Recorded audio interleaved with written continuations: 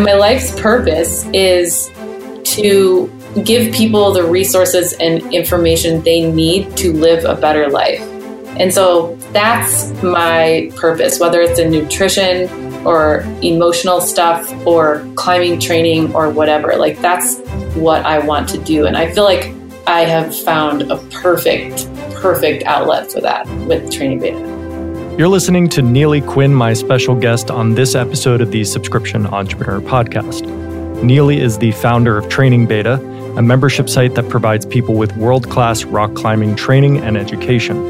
I'm really excited to share this episode with you because Neely and I discussed the specific things she did to take her initial idea for Training Beta and turn it into a profitable online business. We explore the systems and strategies she's put in place over the past few years to attract a loyal audience, create engaging content, and manage her growing team. If you've ever wondered what really goes into building a successful membership site, this episode is for you. As always, I'm your host, Eric Turnison, and this is the Subscription Entrepreneur Podcast. So, hey, Neely, welcome to the show. Hi, Eric. Thanks for having me. Oh, yes, my pleasure. So, it's my understanding you just took a trip out to Wyoming, right? I did. I went to Ten Sleep, Wyoming, and I went climbing for 2 weeks. And how was that? It was fantastic. I achieved all of my goals and had fun with my girlfriends. Nice. And what was one of your major goals for that trip? Oh, well, this is going to mean nothing to your listeners. I just wanted to climb this one climb that I had tried years ago. And then I wanted to do a bunch of other things that were a little bit easier than it, but more quickly than I normally do. And I did all of those things. So awesome. And what was the rating on that climb that you wanted to really do? It was a 513A. This is kind of getting now into your business, right? You do training for rock climbing and things like that. So how did you originally get into rock climbing?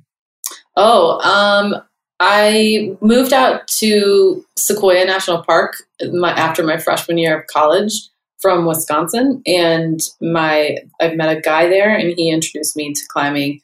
And then I went back to Wisconsin and kept climbing in the gym, and I have not stopped since then. No, that's awesome. Yeah. And at what point did you realize that you wanted to do something in terms of a business with your climbing? Well, it wasn't until around 2012, really. I realized that I could do something with it. And yeah, I had like the background, I felt like, to do it. And so I found a need in the climbing community for really easy to use climbing training programs, because I was trying to figure it out myself. I was like, I need to train. And I looked online and I read books, and I just got really confused. And so I was like, I just wish somebody would have a website that just had something that was really step-by-step and really easy to read and use. And so that's kind of why we started Training Beta. Right. So, and at that time, when you kind of recognized that the need was there, did you have any technical experience in creating what you've ultimately ended up creating? Yes. So I had I was working currently for a company called paleoplan.com. Okay, yeah, I know them. They were a customer member of ours. And that's why we came to you guys too, because I had experience with you guys through PaleoPlan. And so I watched, Jason Glaspie was my boss there, and he owned the company. And I watched him, create this subscription program for people wanting to eat paleo.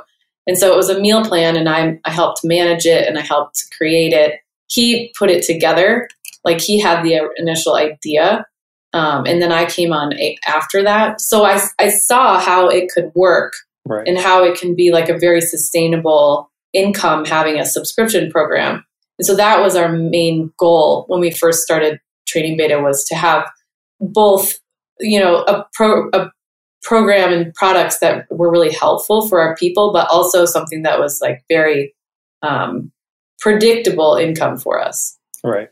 So that was kind of like an internship for you, or like a mini MBA program. You got to like get a firsthand glimpse. And I think that's the best way to learn. I mean, you can go to school for 2 years, but it's ultimately the practical application of something that helps you actually accomplish it if you want to go do it yourself. Yeah, exactly. It was I was very, very fortunate to have that and to have an inside view behind the scenes of what really went on at Paleo Plan. Now, I'm really excited to have this talk with you today because, and I'm going to get my notebook out and my pencil and take notes because, in talking to you a couple weeks ago, one of the things you mentioned that you focused a lot on and had the most success in was building your audience. And that's something that I find is generally important when you're growing a business. And it's something that we're really focusing on here now at MemberMouse. And so this is the thing that I really want to dive into you on and get into because you've done a really great job with it. I mean, your site has grown rapidly. You've got tons of great content on there. You've got a thriving community. So you're obviously doing something correct. Well, thank you. Yes. And so, going back to what you just said, you guys started with a plan. You came to it day one and you're like, okay, this is our objective. What were some of the first things that you did to get everything up and running? I did all of the design work on the website, which I'm not a designer and I know it's not great, but so that was like a huge part of it, was just getting it designed and up. And then after that, it was about creating content. So I would create stuff. My husband created, blog posts. We started to do videos. Mm-hmm. And then the end goal was to create these training programs. And I'm not a trainer. My husband's not a trainer. And so we had to outsource that. So that was part of the issue too, is like, who is going to create these training programs that I trust and I want to have a business partnership with? Do you have the training programs from early on? Do I have them? No, had you created the training programs early on? Well, the first training program, I think I started the site in 2012 and the first training program was on the site by 2013. Okay. And in the meantime, in that year, you were basically just like, getting things up and you had launched, but after you launched and between getting your first training program, was it focusing on content creation and certain things like that? Okay. Yeah. Yeah. And just so people know who are listening, the site is trainingbeta.com, and this will be in the show notes. But yeah, I mean, looking at the site, I mean, yes, it's not an award-winning design, but I think that's important to note, because this hasn't gotten in the way of your success. The fact of how this site looks hasn't gotten in the way of success, which I think is important for people to understand because, I've seen people get tied up in trying to mimic some site that they like and thinking that they need to spend $5,000, $10,000 getting an amazing looking site. They think it's about the looks, but ultimately it's about the value.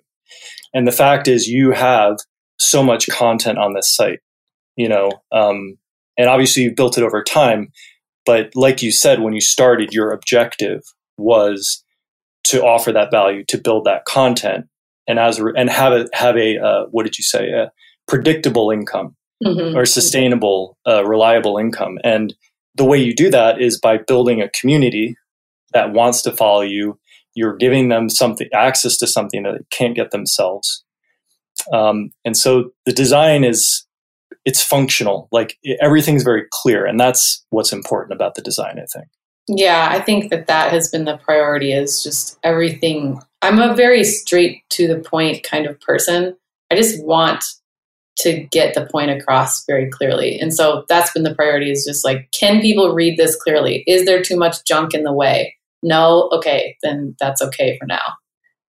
Now, when you first were creating your content, putting it out there, what kind of response were you getting? And then how did you make adjustments to move things forward and grow? Well, I mean, I was sort of surprised by the response that we did get, so I would write things about nutrition or about my own training, and my husband would do the same about training in general, just blog posts. And then we would put them out on our Facebook page, and we would boost them so that we would, gain more. And that's a part of the Facebook ads. Yeah. Yeah. And that was something that we did from the very beginning. We also boosted ads to get more people to like our page so that they would be seeing our stuff. And that was huge because we now have, it's not huge, but we have like over 35,000 people on our Facebook page, which is helpful, but you still have to pay. So anyway, we would pay to get all of these blog posts out there. And I think people were just really hungry for this information. We got in at a time when training was sort of just like this thing that not many people were taking that seriously. And it just blew up in the last 5 years. And we, I think, just got in at the right time. Yeah, for sure. There's even, I was in Portland and there was a couple of gyms, rock climbing gyms there already, and then another one being added. So it's just a hobby and a sport, and that people are really getting into. I think a lot of things like mountain biking, people, I don't know why, but stuff like that's blown up. Yeah, it is. And the climbing community is getting bigger. And so by virtue of that, obviously our audience is going to grow, but also just like people are very interested in getting better at climbing, and that requires training. And so, we had a good idea at the right time, I think. Yeah. And so I think that that's really key. That you guys did that Facebook, the boosting, and because one of the hardest things to do, especially with a new project, is getting that momentum, getting the ball rolling, getting critical mass. Because once you get enough people interested, and if you're providing good content, people will grow it themselves in a way. So that seems like it was a really important part of your strategy. But of course, you had to deliver too, right? Like you couldn't just pay for that and have nothing of value on the other end. Right. Yeah. Was that just something you naturally were able to accomplish based on both of your backgrounds, or did you end up course correcting, making adjustments based on feedback with the way that you were drafting your content? Well, so at a certain point, I realized that I couldn't do everything myself. Like, how it is. There are a million things that you can be doing. And I was trying to create content, and I wasn't getting very much out there because I had so much to do. So I ended up hiring a content manager. And during the last 4 years, we've definitely evolved what we're putting out there, because for a while we were just putting out, like, we would find good training resources that somebody else had created, or like posts or articles or whatever. And we would summarize them on our own blog posts because one of the main points was to have all of the best training information in one site. And so that was one of the ways that we could do that. But now, like, we do blog posts that are just about transcript. Like, I transcribe all of my podcasts. And so sometimes we'll put transcription highlights up.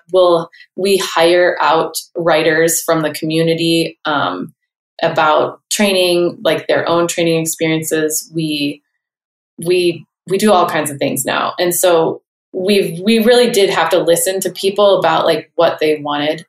And how did you do that? What were the approaches you took in terms of how to listen? Well, you get emails from people, you get Facebook messages from people. Sometimes people would post on Facebook about our posts that, like what they wanted to be different about it or whatever. And sometimes you want to blow these things off, but most of the time I try to listen. Sure. I want to give people what they want. Like my whole I don't know, my approach, like I said, I'm very to the point, and I'm like a very honest person. And so I want my website to be very authentic and useful for people. Right. And so if I'm not making it useful, then there's really no point for me to do it, because that's like shameful for me almost. So yeah, I just want to have really high quality content. Now, I'd like to dive into an individual content story for a bit, because I think that this is really important to the audience building. I mean, I think, I'm on this arc and this interest in getting from you how you built the audience, but I think that content and your approach to it is powering that engine. And so I'd like to hear more about, what are the strategies that you employ for producing content? You mentioned a couple of them. You repurpose podcasts, and then you also reach out to members of the community who have something of value, and you ask and you pay them to produce a blog post or something. Are there other methods that you use for producing content? Yeah, so my content manager, his name is Matt Pincus, and he is an avid climber and trainer, and he actually trains people. And so now I ask him, as part of his job, to write on a regular basis, because he's a good writer as well. So that was kind of my job at PaleoPlan. So he's kind of becoming me. When I was at PaleoPlan, I would write, several articles every week. I would interview people. I would, but so for that, yes, I'll have him write articles. I'll just reach out to friends or people who I've interviewed and ask them, will you write up your story? I'll have people write in and tell me about their training program, and I'll ask them for a few more details and ask them if I can publish it. Because I'll just get these random emails from people who are like, I'm so psyched and this is what I've been doing. And I'm like, this is great content. Sometimes I'll have people ask a question, and I'll write an email back to them as an answer, and I'll just use that as a blog post, like a Q&A, a quick Q&A. And then other than that, it's just people's stories, trainers' stories. Sometimes I'll have, practitioners on, yoga practitioners, PTs. There's a lot of injury prevention stuff on our site too. It is really branched from training for climbing to like not being injured for climbing. Right. And that must have been something that you were hearing, right? That your audience was telling you. Yes. Yeah, for sure. And I knew that they loved it, because with the podcast, I can tell who's listening to what. And some of 3 of the most popular podcasts were with a physical therapist who was talking about injuries. So I knew that that's what people wanted. That's great. And so in terms of your overall audience building strategy, what part do you think that your content creation efforts play in that? What percentage of the overall strategy? Well, looking at my stats right now, I think it's like 75% of my traffic is from organic searches. So, I mean, we've put a lot of work into having proper SEO on the site, having keywords that are repeated in articles. And I really do think that makes a huge difference. I think that that's why I started transcribing, was so that people could find these interviews more easily.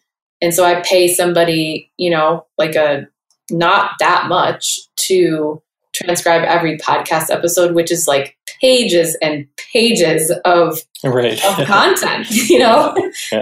And so that's been super helpful too. And what are some of the top SEO strategies? Like when you're reviewing, I imagine either are you or Matt. Matt, yeah.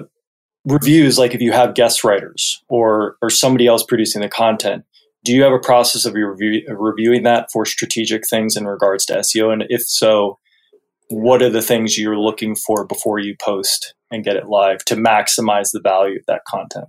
Well, okay, so I'm not super good at that, but we use the plugin. I'm trying to find it right now. But we use a plugin for SEO, and it basically just makes us check boxes and write certain things in the proper places. And then that sort of takes care of it for us. We we either get a green light, a yellow light, or a red light on it, and then we know if we've done a good or bad job. So we use Yoast. Yoast, okay. Yeah. Okay. And we'll put that in the show notes for people. So what's the remaining 25% then? If 75% of it is content creation? It's Facebook. Okay. It's links from Facebook and other social media. And somehow, so Facebook is definitely number one. And then I think it might be Reddit, which we've done nothing with Reddit. That was just completely organic with other people talking about us. And then Instagram has become really big now too. And I'm a little bit scared of Facebook and where it's going. And like, I don't trust that it's going to be our main source of social media traffic for very long. So I actually hired somebody to just do my Instagram. Well, what are some of the things you're seeing there that make you concerned about the future with Facebook?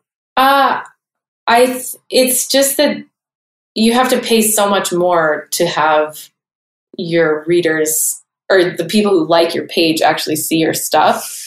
And people have disengaged with Facebook a lot at this point. Like a lot of my friends just don't even use it. I feel like it's I don't use it. It's like kind of a generational thing. And the younger kids are only using Instagram and other platforms. And so it's just like this, people just don't like it as much because there are so many ads and all this. Right. Well, Instagram is Facebook.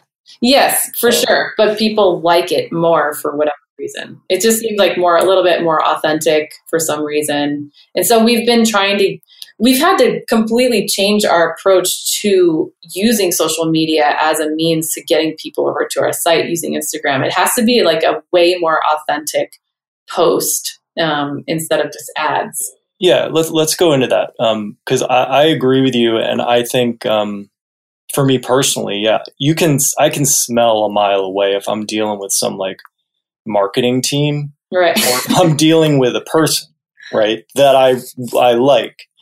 What are the kinds of things you're doing there? Because it's such a weird thing, right? Because authenticity, you don't want to start talking about strategy, but at the same time, I think that there's this mix between the right side and the left side of the brain. Like if you're doing one-on-one with somebody, like no problem, you're just authentic, you're who you are. But as soon as you want to start talking about tapping into who you are and your authenticity and getting it out there, there's a conversation that happens and sometimes that conversation can lead you away from authenticity.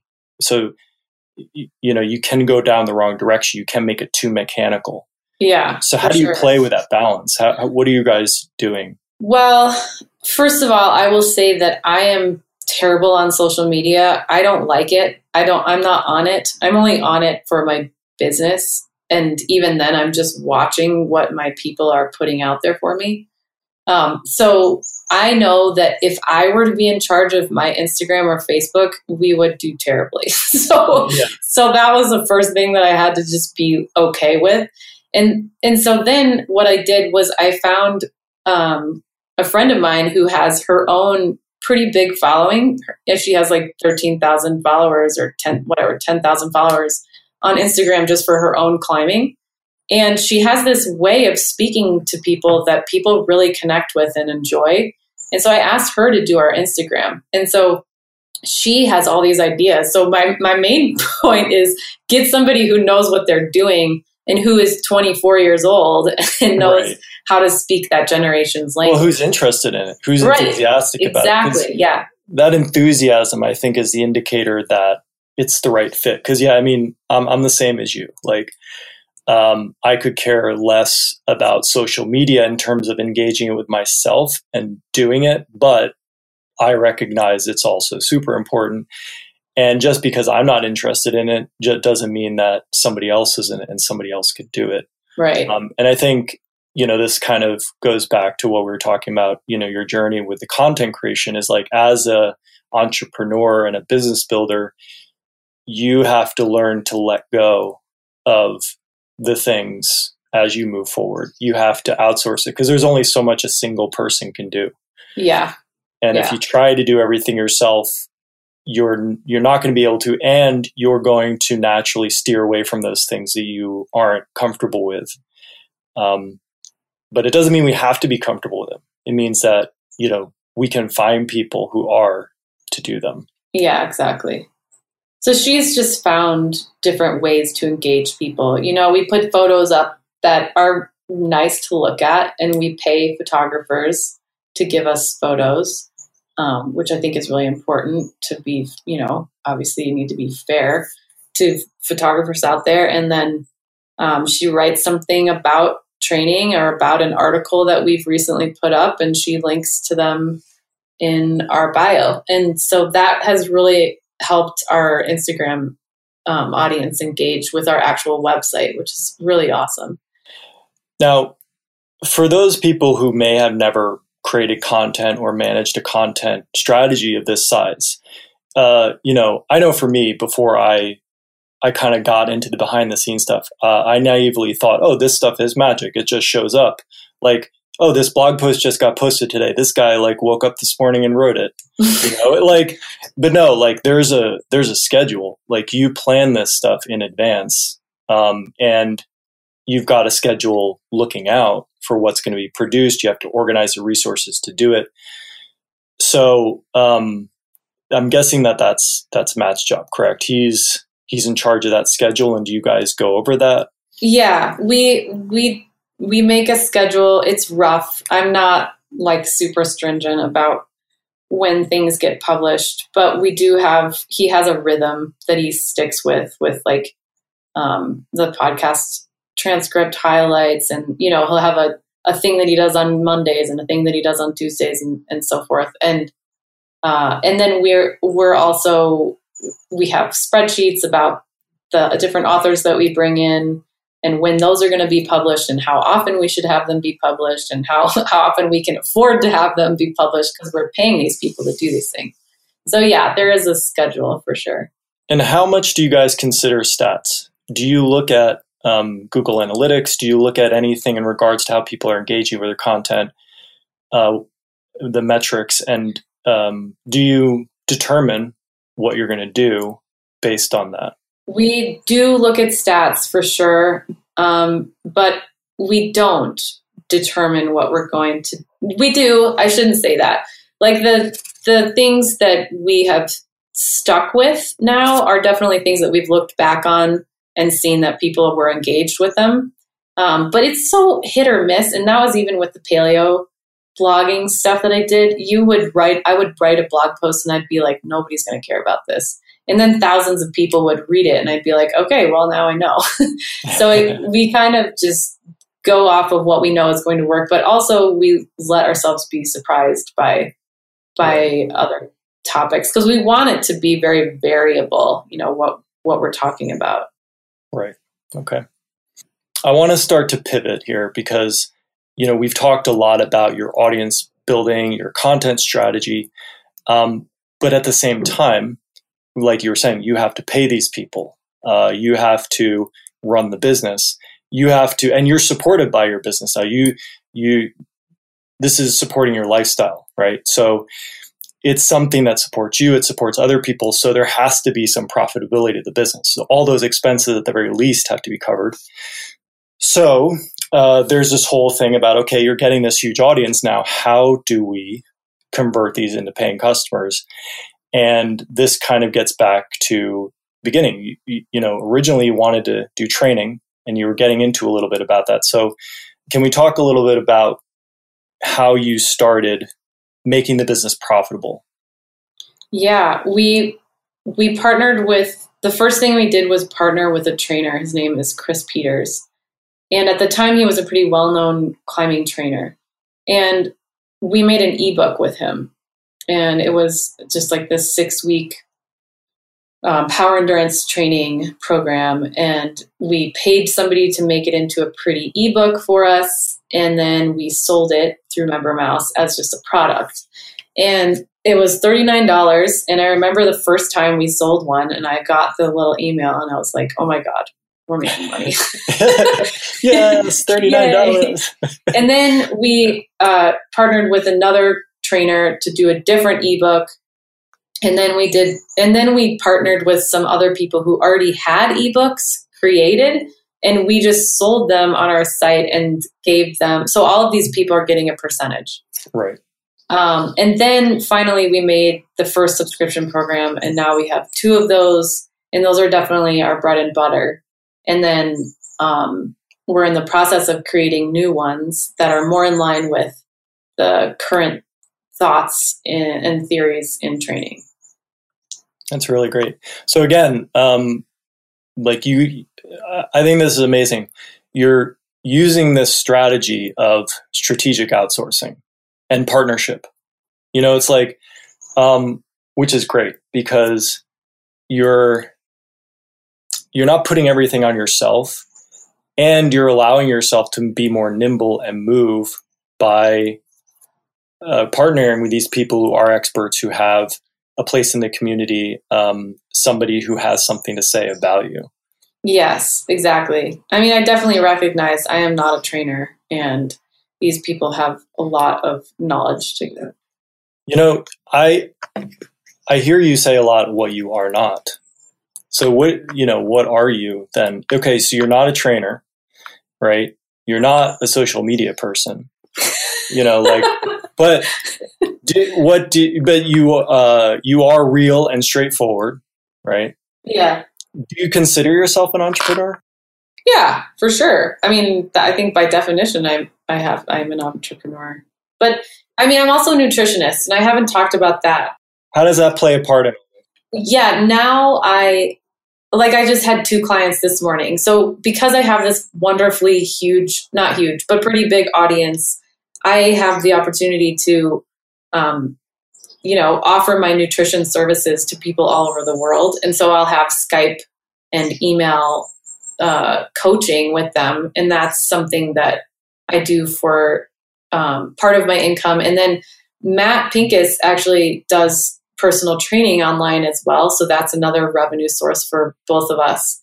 And, but I mean, what I am, I think is that I see I'm a big picture person, and I'm a doer, and I can follow through with things, and I can manage people in a very fair way. And what I wanted this whole thing to do was to be able to support me and some people in the community so that they can live the lifestyle that they want, which is we want to be climbing and we want to be traveling around the world. And that's exactly what I provide for people, is like an income so that they can do that, and the freedom to have their own schedule, which is what I have always wanted. And that's what I have. Yeah. And that's amazing, because ultimately doing what we love to do is the thing. I mean, if we're not doing that, then things aren't good. Yeah, exactly. Yeah. And I can imagine there's like a personality similarity between the fact that you do rock climbing. I mean, I've never done rock climbing. Actually, I did go into a gym once, and I was doing bouldering, and I was completely doing those rookie mistakes where you're like, I'm like, oh, well, I can climb to the top of this wall. But of course I used 200% more energy than I needed to. Right. So I could only climb for 10 minutes, but and you realize, oh, this is about stamina, right? This is about a lot more than just getting up that wall. Yeah. Yeah. It's a whole mental game. There's a whole, it's a lot of scheming. But I'm sure these are 2 such big parts of your life, your business and the climbing. I mean, I'm sure that there are lessons learned in one that apply to the other and vice versa. You may be on a wall and you'd be like, oh, I needed to my muscles are saying this, but I need to get to that point. Right. And pushing through that. I mean, that's a lesson and an experience that can be applied. Yeah, I think so. And my husband is the opposite of me. He's a programmer and he has a job with a big company, and he likes taking direction from people. He likes having somebody tell him what to do. And when I said to him, I want you to quit your job and go on the road with me, and I will support you doing this thing, he was like, oh my God, are you crazy? That's crazy. That's such a huge risk. And for him, that's what this has always been, is a risk. And for me, I feel like I'm an optimist, and I think that you have to be as an entrepreneur. Like, I knew that this would work. I knew I could make it work. Yeah, an optimist and a little bit naive. Yeah, a little bit crazy. Yeah. Now, how is it working with your partner? I know we have a lot of people who do that. Like a lot of customers, it's a husband-wife team. And I just wonder, what's that like? It was hard. It's hard sometimes. But he doesn't really work with me anymore very much. He does some back end stuff that I don't really have much to do with. But it is, it's it wasn't the greatest thing for our dynamic. But it also allowed us to be on the road for more than a year and have the freedom. So I would not necessarily recommend it to people. Right. And I don't know how people do this for years and years, but we don't do it anymore. We're very separate now. But I did want to say one other thing about what I am. I think that I did some business coaching recently and found out what my life's purpose was. And my life's purpose is to give people the resources and information they need to live a better life. And so that's my purpose, whether it's in nutrition or emotional stuff or climbing training or whatever. That's what I want to do. And I feel like I have found a perfect outlet for that with Training Beta. That's amazing. So coming back to your coaching program. So we talked a little about, how you get these created, how you're outsourcing that, leveraging other resources. Now, what's the approach that you're using to expose these things to people? So people are coming to your site through these different channels, organic search, Facebook, they're coming through your content, they're coming through your podcast. Where and how are you then saying to them, hey, we also have training? Yeah, I think I could be doing a better job of this, to be honest. I don't like to be in your face about things. So I put it on the sidebars of the blog. I put it in the bottom of the blog. I have a little description of what we do. I have banners. I have, it's obviously in the top menu, but also in the podcast, I'll usually mention it in the beginning of the podcast and at the end. And I have mentioned it in the middle. So I used to take ads, like sponsors for the podcast. And I realized that it was more worth my time to just use those spots for myself. Right. So that's really big. And I think that I know that the podcast is definitely where my biggest audience is, for sure. Yeah, we haven't even gotten into that, the podcast. So, when did you decide to do that as part of your content strategy, and what impact has it played? Well, in the beginning, actually, in the very beginning, I started interviewing my friends who are professional climbers, because I live in Boulder, Colorado, where they all live, or a lot of them live. And so they're actually my friends. And I was like, well, I'm just going to put some interviews on videos out there of us talking about your training. And then I realized that video is kind of a pain in the butt. And I realized that people were more into podcasts. So I started doing the interviews in 2012, and I think my first podcast was out in 2013. So that's how I start. I just wanted to give people free information, and that's what a podcast is. So that's how that started. And then it grew pretty quickly. I started out, getting 1,000 downloads or something. And now it's way beyond that. And we've had millions of downloads in the past 5 years, which is amazing. And that's so great. People, and I think that the biggest thing with that is that the podcast is not about me at all. It's just me interviewing people just like yours. Yep. About different topics. And again, it was the right time, the right place at the right time.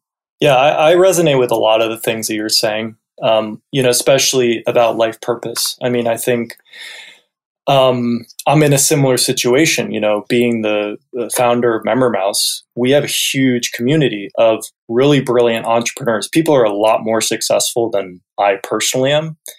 And like I'm just happen to be around these people, and I can put a microphone in front of them and other people can benefit from what they have to say. Right. And that's something that I'm really resonating with now, and really enjoying. Because you know what, I can see the stats. I can see the stats of people signing up for MemberMouse, and not everybody makes it. There's a lot of obstacles. MemberMouse, it's not about MemberMouse. I mean, it's about starting a business. There's a lot of obstacles in starting a business. And, if somebody comes to us and they have experience, they know what they're doing. They'll get it right. MemberMouse will support them technically. But there's a lot of people who come and it's their first gig, right? They have something they want to do. And I feel like conversations like this with people like you who have done it. And also, I think the most brilliant thing about this is the things that I'm hearing is like, you're still yourself. Like you say, oh, I don't like doing this thing. I didn't do this. I could do a better job with marketing my content. But the fact of the matter is you're in the top 10% of all MemberMouse customers in terms of your success. Oh my. The numbers show it. And so I think one of the keys for me and, what listeners can take away is like, you can be yourself, don't be authentic. Like, don't think you need to change who you are or copy. There's a lot of emphasis in the online business about here's the perfect strategy. Here is what you have to do. Here is the launch formula. Here's all these things. And of course that stuff has value, but what I've come to learn from watching the thousands of customers who have come and gone through MemberMouse, the ones who are successful, the ones who aren't, is that you have to be aligned with your passion and your enthusiasm. And when you do that, people respond to that. Mm-hmm. No questions asked. If you put yourself out there and you share what you're interested in, you will have success, period. I hope so. I think so. If you're diligent with it and you just keep trying new things. And that's the thing. You'll run up to yourself, even when you're enthusiastic, you're excited, you run up into yourself every single day. It's like, yes, you're enthusiastic about climbing a mountain, but that mountain's not going to just magically like go into an easy slope for you to walk up. Right? No. Like you're climbing that mountain and there's an obviousness to the fact that you're climbing a mountain. It's a sheer wall. You could fall off of it. There's some risk involved, right? But you're putting yourself up against that. And the business is the same way, but it's less tangible. People don't look at it that way. They may have different ideas. Oh, they think it should be easy. And because it's challenging, this means it's not the right thing for me to do. Right? Yeah. But no, it's challenging. Yeah. That's the point of it, Yeah, and then there's the whole, when I first got into this, I was like, I'm going to make millions of dollars. Yeah, we're going to put some echo on that in the editing, by the way. Yeah, right. And I haven't been as financially successful as I wanted to be. And that's something that really caused me a lot of strife for a while. Like, I was really sad about that for a while. And then I was like, also, I work 20 hours a week sometimes, and I get to climb whenever I want to climb. And so I think that my measuring stick for what success is has definitely changed. Yes. Yeah, I had that same journey in the beginning. Yeah, I was a consultant and I was working 2 jobs to fund MemberMouse as a bootstrap operation. And in the beginning, it was like my dream board. That was the time of the days of The Secret, that book. We're not going to put that in the show notes. And so I had a dream board, and on that dream board was like a Bentley and taking trips to tropical locations and blah, blah, blah, like a certain type of house. And I don't care about any of that stuff now. It's more the things that are of value are, what do you do every day? Are you interested in it? There's only the day. You wake up each day, you go to bed each day, and in between those two things, it doesn't matter what you have or where you are, you're there, and how you feel about things and how you are with yourself and how your outlook on things, it paints the entire perspective. So getting to those points where you are okay with all of those things, you can just do the things you're naturally enjoying, then you made it. I think so. As long as you can, do the things you want to do and feed yourself. Yeah. And maybe even have a husband who makes lots of money to help you out. Right. That's, whatever works. But I'm definitely content with what I'm doing. Well, I'm going to take notes on that. Secret. I need to find a husband who's going to support me and, make lots of money. Yes. We'll put that in the show notes. There you go. Okay. So I have a couple final questions. Okay. If you had to do this journey over again, would there be anything that you would do differently? Oh, that's a good question. Would I do anything differently? Yes. I think I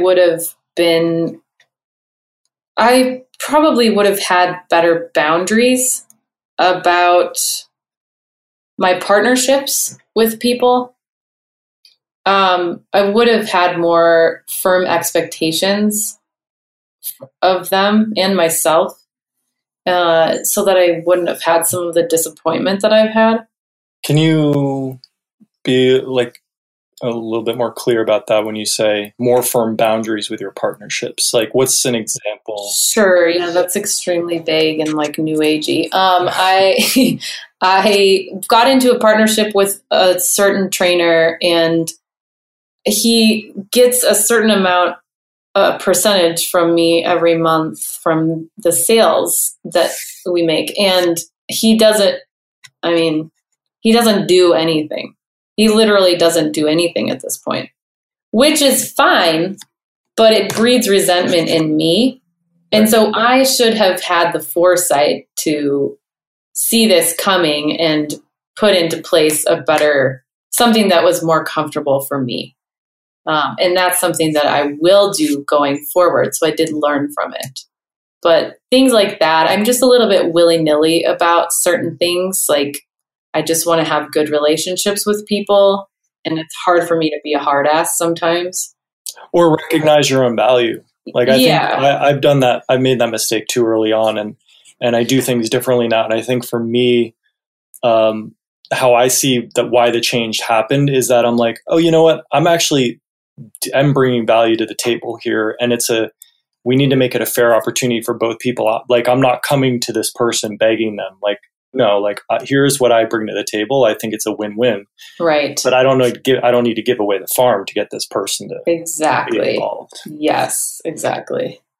And the second question, in your business today, what is the biggest challenge you're facing, or the biggest growth opportunity, the new area that you want to get into?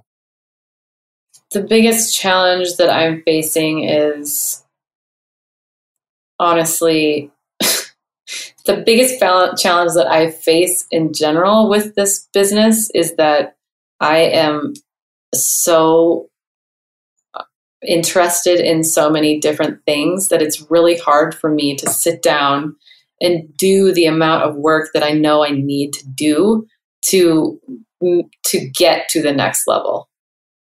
I know that makes me sound really lazy, and maybe that is a word that somebody could use to describe me. I don't think I'm lazy. I think I'm overly excited about all different things.